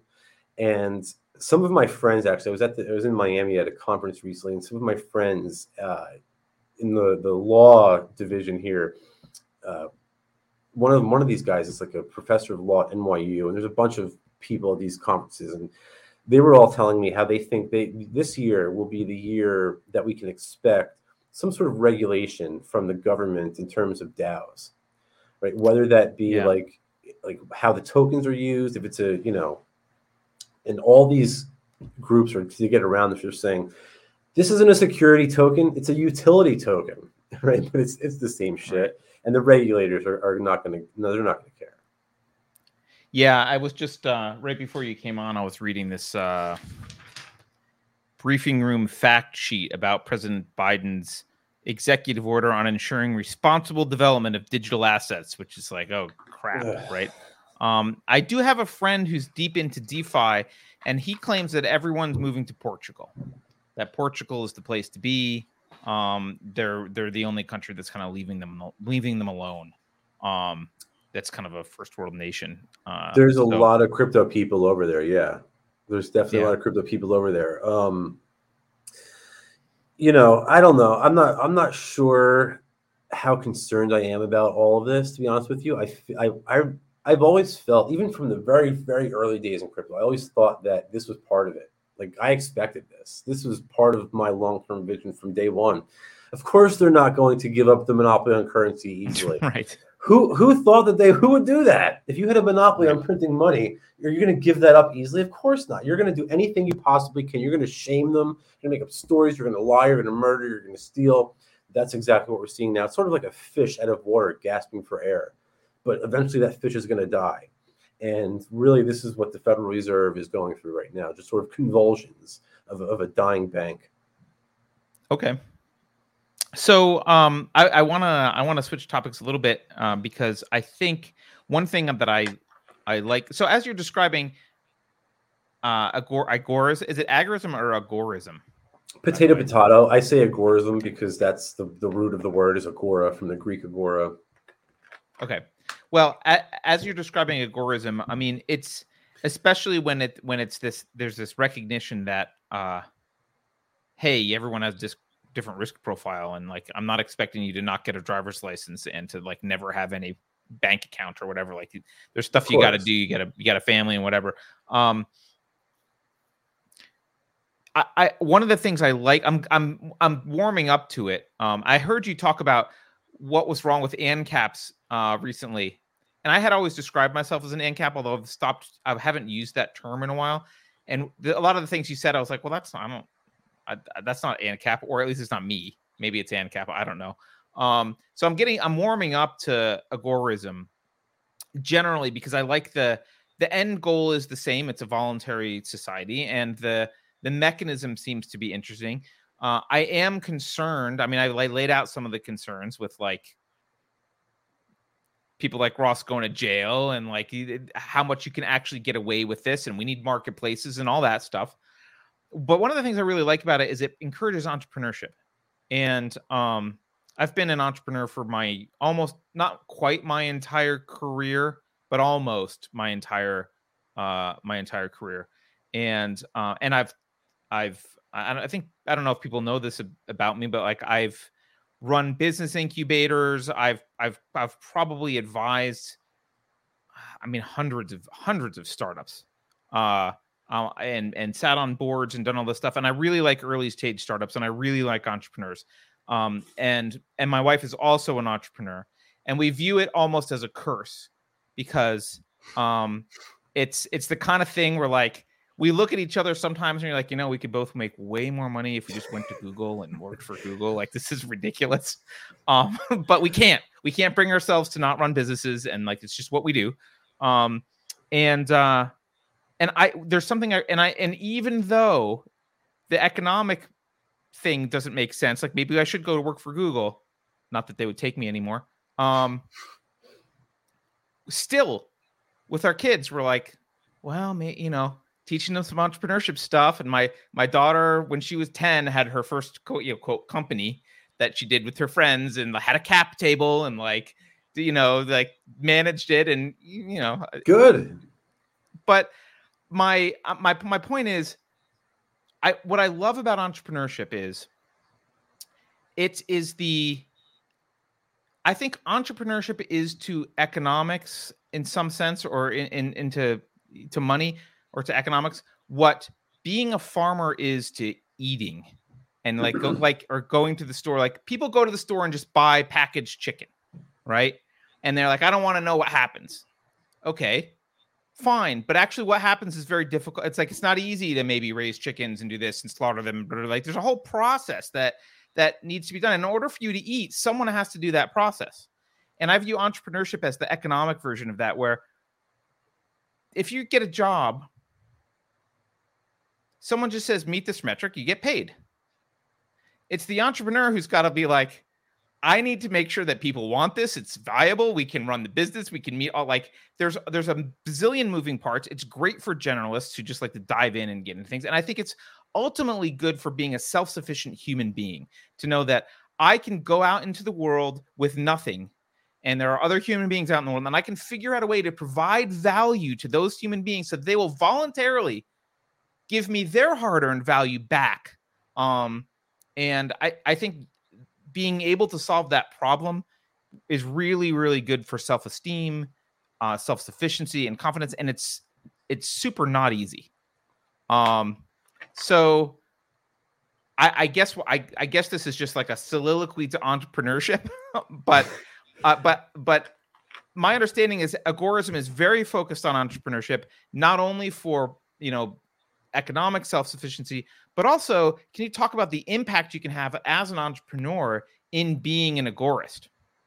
Yeah, so there is a really, really long tradition in Austrian economics that sort of the entrepreneur is sort of the centerpiece of Austrian economics. This is going back to Mises and Israel Kirzner, Per Byland, Peter Klein, all professors of entrepreneurship who specialize in Austrian economics. And what these guys tell us is that in a free market, it's the entrepreneur who allocates resources, right? So if your goal is to allocate resources away from the government, you need to be an agorist to do that. So really, the one definition I always give people, because it's so simple and they really can grasp it very easily, is that agorism is just a unique form of entrepreneurship where we seek not only profits, but also disruption. That's really all agorism is, right? We want profits, of course, but we also want to disrupt the government. And obviously we do that through entrepreneurship.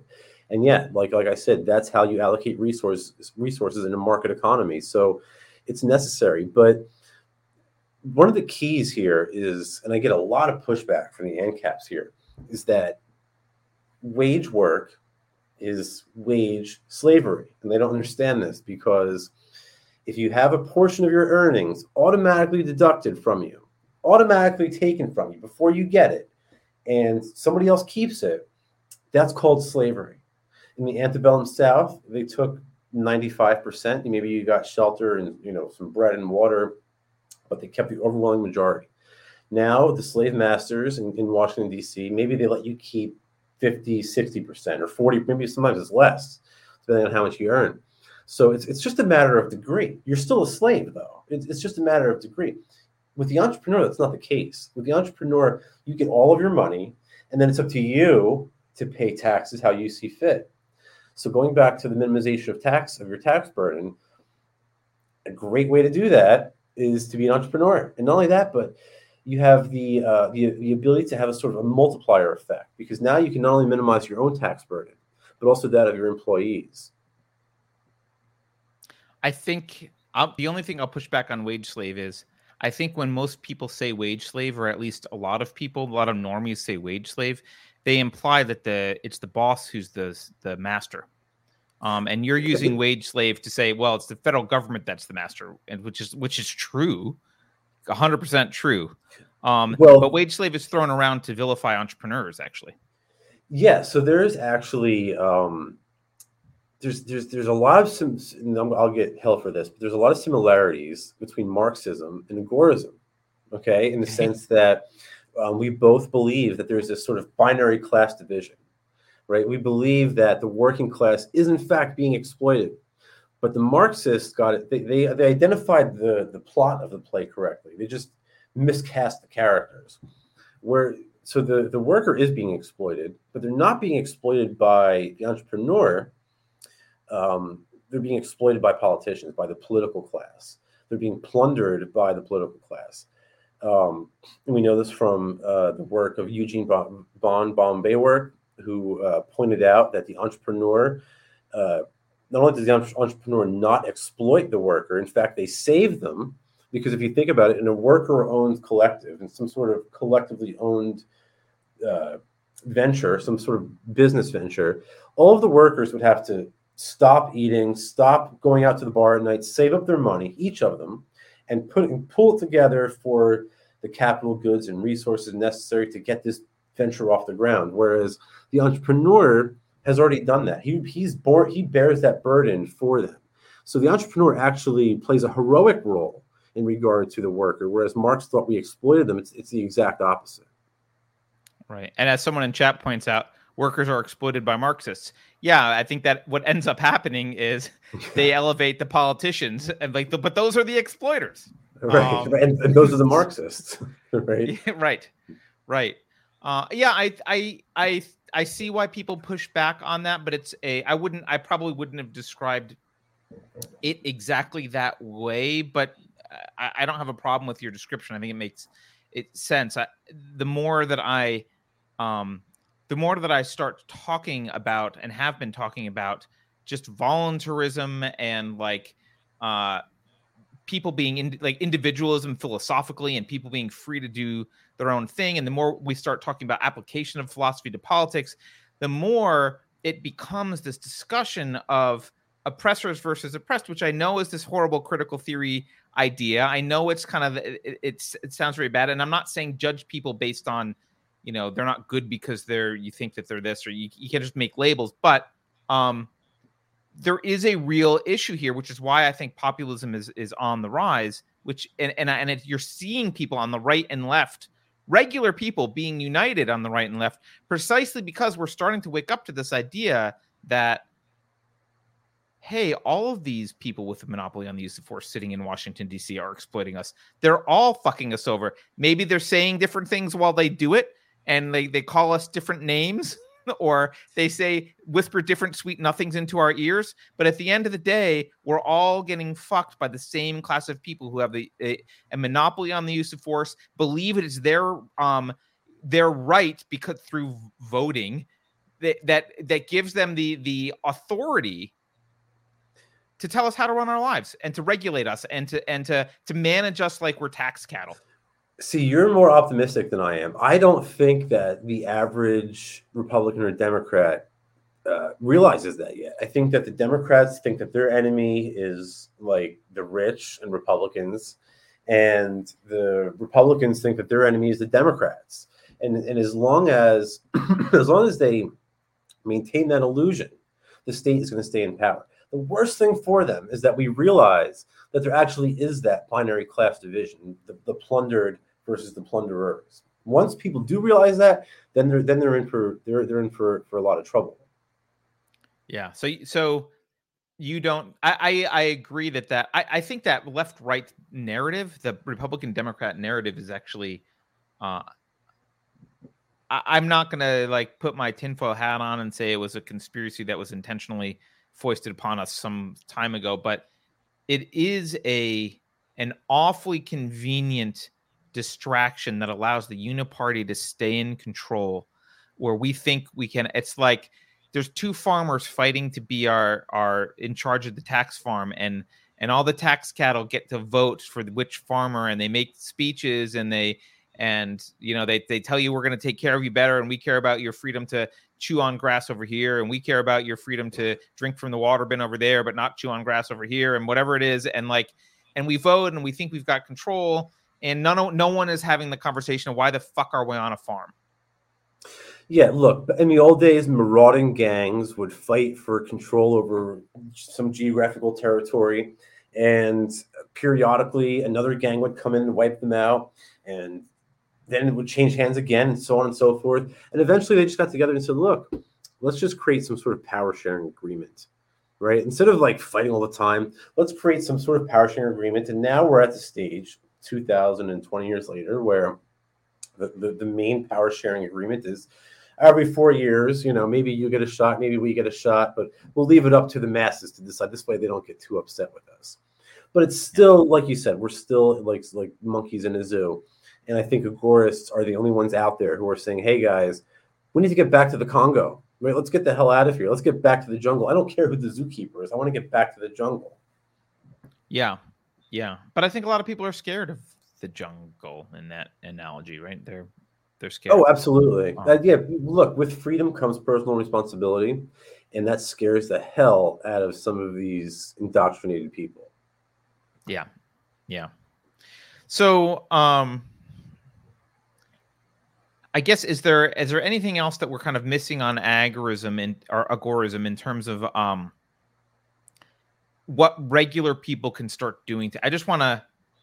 The reason for this discussion, just so you know why I decided to start exploring this, we had a lot of people in our community start saying, "Hey, talk about building kind of just like there's alternate tech conversations, like talk about alternate communities. Can we start?" There's been a lot of talk about like how do we get together and like do something outside of the system in some way so we can hang out with other people who care about liberty and stop being subject to all these stupid laws, and like how can we insulate ourselves in some way? And I thought a discussion with you is a good way to kick stuff off, because it's about economics, which is one of the most important factors there, which is like, okay, how do we get along? Do you have to have, for this to work well, do you envision like we have to have communities of people who physically are located near each other and get to know each other? Is that really the only way in a surveillance state that this can kind of grow? Not at all. In fact, we Agorists generally oppose that. So we call that we call that anarcho-Zionism. So things like seasteading, private cities, the Free State Project, things like that would sort of fall into this category. We're opposed to all of that because it doesn't make much sense to, sort of consolidate all libertarians in one geographic area just to make it easier for the state to murder all of us. That doesn't make a whole lot of sense to us. The problem with these strategies, at the end of the day, we can boil it down to this. They all rely on the moral restraint of politicians to not genocide you. And we know from history that politicians have no moral restraints, right? They murdered 700,000 people in the Civil War. So they don't care about, the state of New Hampshire seceding or not. They'll kill everybody in New Hampshire just to make a point. And they would kill more if they had to. So no, I don't believe that like forming alternative cities and states and communities, that's not a viable solution. The only solution, I get a lot of people get upset about this, but the only solution is counter-economics. You're not going to vote your way out of it. You're not going to run for governor as a third-party candidate. You're not going to run as paleo for mayor. Your local office isn't going to change this. None of that shit is going to work. We've been trying it for years. The only way out of this, we know that it works, is agorism.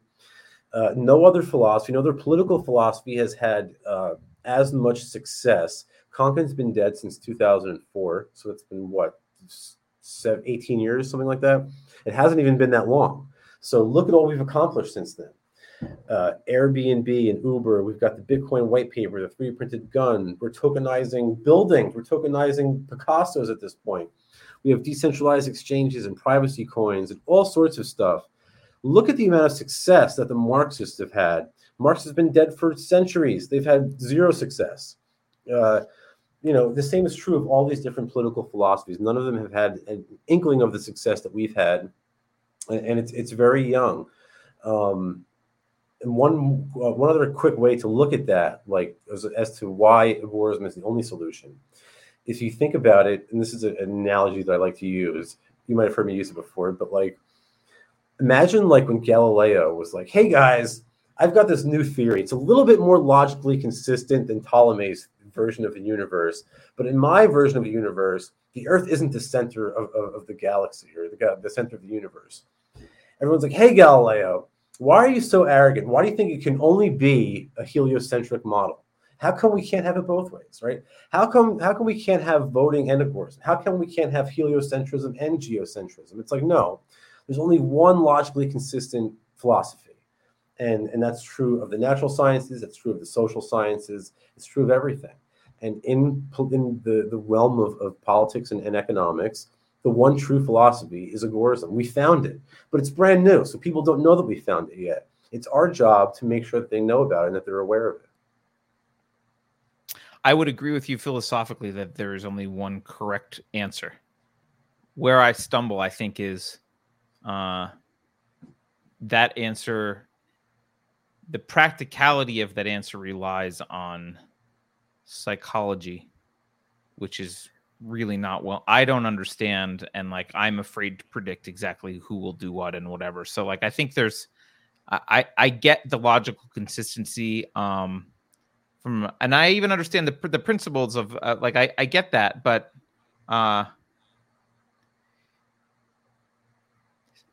there are examples of states that have seceded, just not from the U.S. Like we have way more countries now than we ever did. Now sometimes Russia goes and invades one of them. Right? Like sometimes, or the U.S. does. Like sometimes they'll have governments. They'll have governments though. So it's like, so when you secede, you just turn over into another government. Whereas counter-economics eradicates the state's influence in that particular area of your life, right? So like a great example, probably the only example of a successful counter-economic revolution was Gandhi, right? Gandhi by using civil disobedience. He took everybody to the ocean. They all got their own salt. They broke the British salt monopoly in the Raj in India, and the British had to leave India. If they left it there, they would have been great. But instead, they started electing communists, and unfortunately, India was cursed with decades of poverty after that. They're still trying to crawl their way out of. They're still answering for those sins. Yeah, I mean, it's tough because I think the only ultimate solution involves a change in the culture. And so one thing I do like about agorism is it does help foster cultural change. People get used to the like, oh, I don't need the state for this. I don't need the state for that. I don't need to do this. And like it does help foster cultural change, because I think you can't actually have the free society that we imagine if most of the people in that society don't like freedom. They don't want that responsibility. They don't like the liberty is not that important to them. They don't want responsibility. They want someone to be in control. If that's what most of society is like, they'll put someone in control. They'll make sure it happens. Yeah. So like a few things there. I agree to an extent. I think that how large of a role culture plays, I'm not sure, but I do think that agorism encourages a more stable culture. And I think that a lot of culture, libertarians get this wrong. I think that we think that what's the common saying, that culture is politics is downstream from culture, is what everybody tells you. I think it's just the opposite. That's the Breitbart saying is politics is downstream from culture. Yeah. I think that culture, I think it's just the opposite, right? And the reason why is because culture is by and large a product of Federal Reserve policy, right? They, by setting the interest rate, by playing with the supply of money, they sort of manipulate our time preferences. So if you're everybody's hooked on this depreciating fiat currency, then they're more likely to be spendthrifts, or they're more likely to spend their money quickly. Whereas if you use a sound money like crypto or gold that we were describing before, you're like, oh man, I don't want to spend this. I want to hold on to it because who knows what it's going to be worth tomorrow. So that sort of encourages less risky behavior, encourages savings for capital, which can be used to start businesses and engage entrepreneurship in the future. None of that happens in a sort of it's less likely to happen in a fiat monetary system. So you're definitely more likely to have a better culture. As far as the extent to which that culture plays, I really think that at the end of the day, people are going to adopt these ideas we're not going to convince people to become like Rothbardian libertarians. That's absurd, right? Right. This is a sort of utopian fantasy that a lot of LP types have. They think that we're going to convince everybody to be Ron Paul. It's not going to happen. Perfect argument, and then they're all going to be yeah. It's just not going to happen. So like, the way to do this is through economic incentive, right? More people have adopted cryptocurrency and Bitcoin because they think it's going to get them rich than they have adopted because they read Rothbard, right? They didn't read Mises's theory of money and credit and like, oh geez, I better buy Bitcoin. No, they're like, oh man, my neighbor, that kid from the party last night, got rich. He was telling me how much money he made. I better buy some. So it's through economic incentive that people are going to adopt these measures. Same thing is true with 3D printing. My sales, I guess, I don't even know if I should say this, but my sales go up every time Joe Biden mentions gun control. So it's like, people have a self-interest at mind, right? And that's what they're going to use to make these decisions and to engage in the agora. I think I don't know if it was you that I might have had this conversation with you already, but the politics is downstream from culture. When I first heard that, I liked it. And then I said, well, no, culture. Well, I said, okay, well, culture is actually downstream from philosophy, which I do think is true. But and it might have been with you. It might have been someone else. Someone kind of challenged that a little bit. And I said, okay, wait a minute. I think really what's happening is there is a feedback loop that goes all the way back from politics, all the way back to philosophy and culture, both. And I think one of the most obvious examples of that is, let me start by saying the reason that I say culture's downstream from philosophy is philosophy tells you your values, and like then you like implement them culturally, and then that affects who you vote for. And like in a very short time cycle, that makes sense. But you can also find examples of, politics funded large amounts of really crappy philosophy at universities all across the country for decades and decades and decades, and the philosophy got worse and worse and worse, and it trickled into everything else, bled out, became part of culture. People got jobs at magazines and books and social media, and like it's this feedback. Like, okay, yeah, but why was so much money? Why does the University of Texas at Austin have 100 people in their diversity, whatever inclusion department? Like, why are they paying that? And the ultimate answer is there actually was politics behind this entire thing. So I think there is a very valid argument to be made here that this is a feedback loop. And anything that we can do to break that feedback loop and maybe just changing people's behavior does start to break it, because it's hard to be arguing against stuff that you're doing. Right. I agree with you. I just play devil's advocate. I would say that even behind those politicians, there are bankers. But I generally do agree. Oh, that's true. Yeah, we left out banking, but yes. I think that you're right. I think you're right to point out the crucial role played by the educational system, because in influencing our culture. And there's no shortage of examples to be seen from this. Look at how they've turned Abraham Lincoln into a saint, right? A man who massacred almost 1 million of his own people. He was the most hated politician of his time, and they've turned him into a saint, and that was only possible through a monopoly of the public school system. Just like a lot of this social justice warrior bullshit is only possible through, the public schooling system, like you're saying. Right. But even behind those moves, at some point there was like an economic purpose that we can find. Rothbard tells us when we look at these historical events, always look for the individual motivations, and man, it's always a dollar behind it. Isn't it funny? Yeah, that is a really good point, and I think we could go on for another 2 hours, so I won't. But like we could go for a while talking about the effect that money, and I don't remember if I said this before you joined today or not, but I definitely said it today.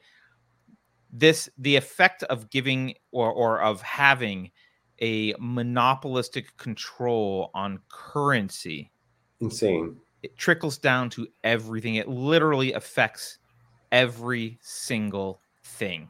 People just don't understand that. So. There's entire I don't know if anybody out there is like a student of history. You'll probably be aware that there's different like paradigms that people use that they can see historical events through. So like if you're like if you're into there's a lot of people who are into geopolitics. Everything that happens in the world is like comes out of like the geopolitical arena for them, right? Like there's always a geopolitical response. At the end of the day, I think, I guess I should back up. There's a lot of people who see their historical paradigm is inflation. And you can actually explain a lot of historical events by looking at like the money supply. A good example of this, and I'm not a fan of this, guys. I don't believe in his book. I don't believe in any of it. But in the book, The Bitcoin Standards, Saifedean Ammous actually does a decent job going through the monetary history and showing how inflation has sort of created the rise and fall of societies. And then societies were built up on sound money, and they collapsed on inflationary paper notes. And that's a driving force in history that can explain so much, so many civilizations. And I think that maybe in 500 years, they're going to be looking back at our time saying, hey, obviously this was going to happen. They were inflating away their currency. Right. Yeah. I mean, truth, Rome, someone in chat writes the Weimar Republic. That's also true. And we see it a lot. Even in like African societies, like Ammous goes through like, island societies and like all sorts of them. And it's really interesting how that is the case. Yeah. Well, look, thanks, Sal, for this chat. It's a great conversation. It's always fun to talk to you. I'm going to have you back to get in more in depth on some stuff. Maybe we'll have some crypto conversations. There's just a lot. There's a lot going on, and I do have I have a lot of respect for Agorism, and I'm starting to really get okay, this seems to be directionally correct. Maybe I don't understand all of it, and I haven't read all the Agorist stuff, but this seems to be directionally correct. And look,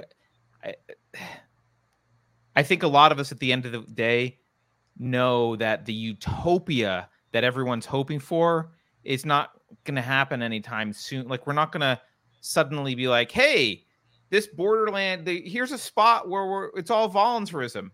Like, that's not going to happen. But we can move there, and we can make our lives individually more and more voluntary and more outside of the main system. And maybe, who knows? Well, look, we're not going to be able to create this voluntary global community. It's not going to happen. It's right. Just a utopian fantasy. It's not going to happen. But you can create that change in your life right now, today. To me, that's the most beautiful thing about Agorism, is that the debate is over. There's no more politicking. There's no more canvassing neighborhoods or working phone banks. As soon as you accept Agorism, you're free. That's it. That's it. You are at that point. You've reclaimed your liberty. That's the whole thing about liberty. It doesn't belong to the president. The president can't give you your freedom back. The congressman, the senator, the Supreme Court. Your freedom is yours and yours alone, and only you can claim it. And ultimately, that is Agorism. That's if you do that, you wind up at Agorism, and that's the whole key to me. It's all the instantaneous liberation is what I think is most attractive to people. Yeah, and it sounds much more psychologically healthy. It's a much more psychologically healthy way to live and be like, look, yeah, I'm surrounded by thugs and creeps. Yeah, right. I can live my life right. with liberty as much as I can, and that's what my As focus much is as gonna be. possible. And one more point, Yeah. just to, I know you want to wrap up. One more point, like think about all the different realms of counter-economics, right? 3D printing, cryptocurrency, tokens, growing your own food. We didn't get a chance to talk about that. So many different things. Anything really can be counter-economic if it's done in a way that's sort of disruptive towards the state. So there's so many areas that are available for entrepreneurship, and so many ways that people can get involved and engage in this philosophy, that it's inevitable that we win. I don't know if everybody's going to look back and say, "Oh, the Agorists won," but I think maybe in 1,000 years or 500 years, they're going to say, "Yeah, look, the Agorists won." Yeah. Yeah, and look, we did have a conversation about growing your own food beforehand, and I said, look, I don't want to grow my own food. I'm a horrible gardener, but I do like the idea of a local farmer who, Yeah. sure, I'll give you Bitcoin Cash for some stuff, and let's just done, right? Not only that, but look at the supply chain shortages that we're having. It's a good time to have some farmers and ranchers who are good friends of yours. Right. So when I first came to Florida, I started immediately. I'm looking for farmers and ranchers. I met a bunch of people, and when the grocery store's out of meat, I still have meat. Right. There's an orange grove about 20 minutes away from me. It has the most delicious orange juice in the world. I'm not getting the pesticide shit from the store, and I know it's going to be there. I know where to go if the shelves are empty. I know where that guy's address is. I know where the orange trees are. Right, so I can go there. I have silver if the money goes bad. So it's securing your own food supply is another key aspect of making yourself resilient against the state. But that's a topic for another day. No, it is, but it's good, and there's a lot to cover here. But like I said, what I really like about it is I like that individual sovereignty aspect. That like, look, you're taking charge of your own life, and you don't. It's not like you're saying, well, I'll only be happy and free after all this stuff that's never going to happens. It's like, well, right. It's never going to happen. So that's what Kurt Weiland says, right? He's got this great article that I included in my book where he says, I've only got 70 to 80 years on this planet, and that's with a whole lot of luck. He's like, do I want to spend that limited time trying to convince everybody that they're slaves? Like, if you can't see your chains by now, I'm sorry, there's nothing I can do for you. If you don't realize that you're a slave, I can't help you. And this is what Thoreau says in Essay on Civil Disobedience, right? He basically says the same thing. He's like, I'm not here to sort of like negotiate with people. I'm here as a man in this world to live free now, today, not to wait and do it in the future. So like, yeah, and stop the voting, stop the politicking, and just live free now. And the way to do that is through Agorism. If you guys want to learn more, check out Sam Konkin's book, New Libertarian Manifesto, the Agorist Primer. I've got a book called Anti-Politics. There's a plethora of material. There's a great book called Alongside Night by J. Neil Schulman. They turned it into a terrible movie starring Kevin Sorbo that you can watch for free online. If you're not doing anything tonight after this, watch it. It's free online. It's actually pretty entertaining, but it'll give you a good idea of what an Agorist society looks like and what the Agorist revolution entails. Yeah, thank you for that. Tell people how they can find you online, how they can support stuff you're doing. Yeah, so I'm on all your different social media platforms, like Sal the Agorist or just at Sally Mayweather. I'm not hard to find. Twitter, Snap, Insta. My Facebook page is Print Guns Not Money. That's grown pretty big. Other than that, that's really it. Other than that, check out sallyagorist.com for updates on my podcasts and blog. You can check out agorithreads.com for libertarian and anarchist apparel, and 3dprintergobird.com for 3D printers and 3D printing supplies. Of course, you can pay with cryptocurrency to avoid having to access those KYC payment platforms. I'm going to have you back to talk about 3D printing guns at some point, because we got to do it, because I'm late. I was late today, so I got to make up for this. Yeah.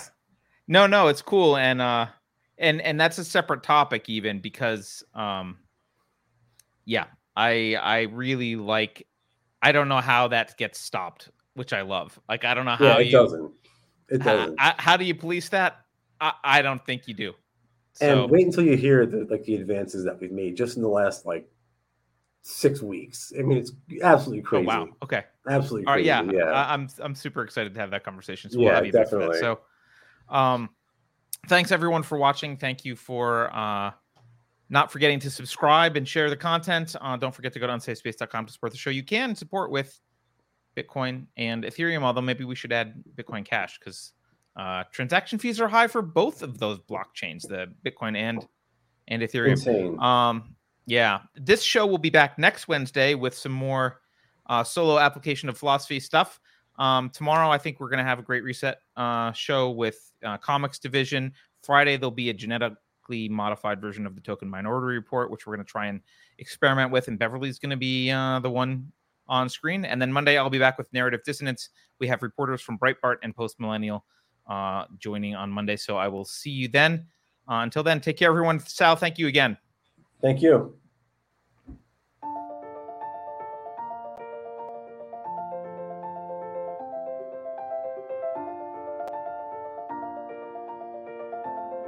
Thanks for sticking around until the end. If you're new to Unsafe Space, check out our deep content library that includes discussions with everyone from James Lindsay to Brett Weinstein.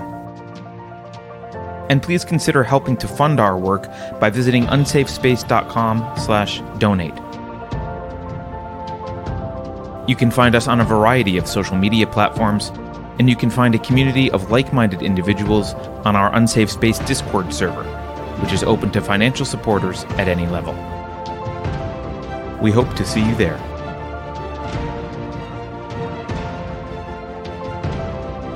Warning. This is an unsafe space. Dangerous ideas have been detected. The content of this production may be Russian propaganda.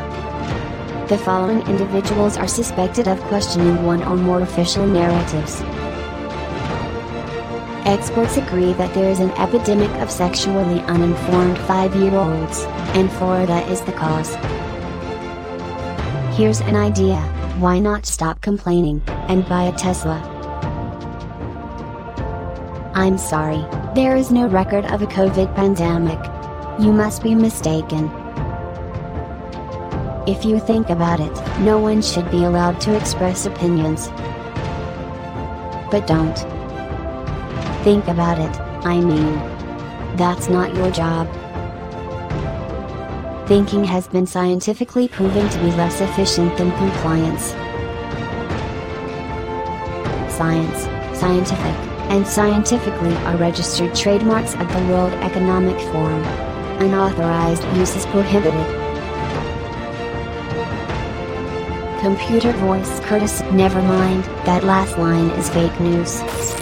Please disregard it and return to your safe space immediately. There will be cake.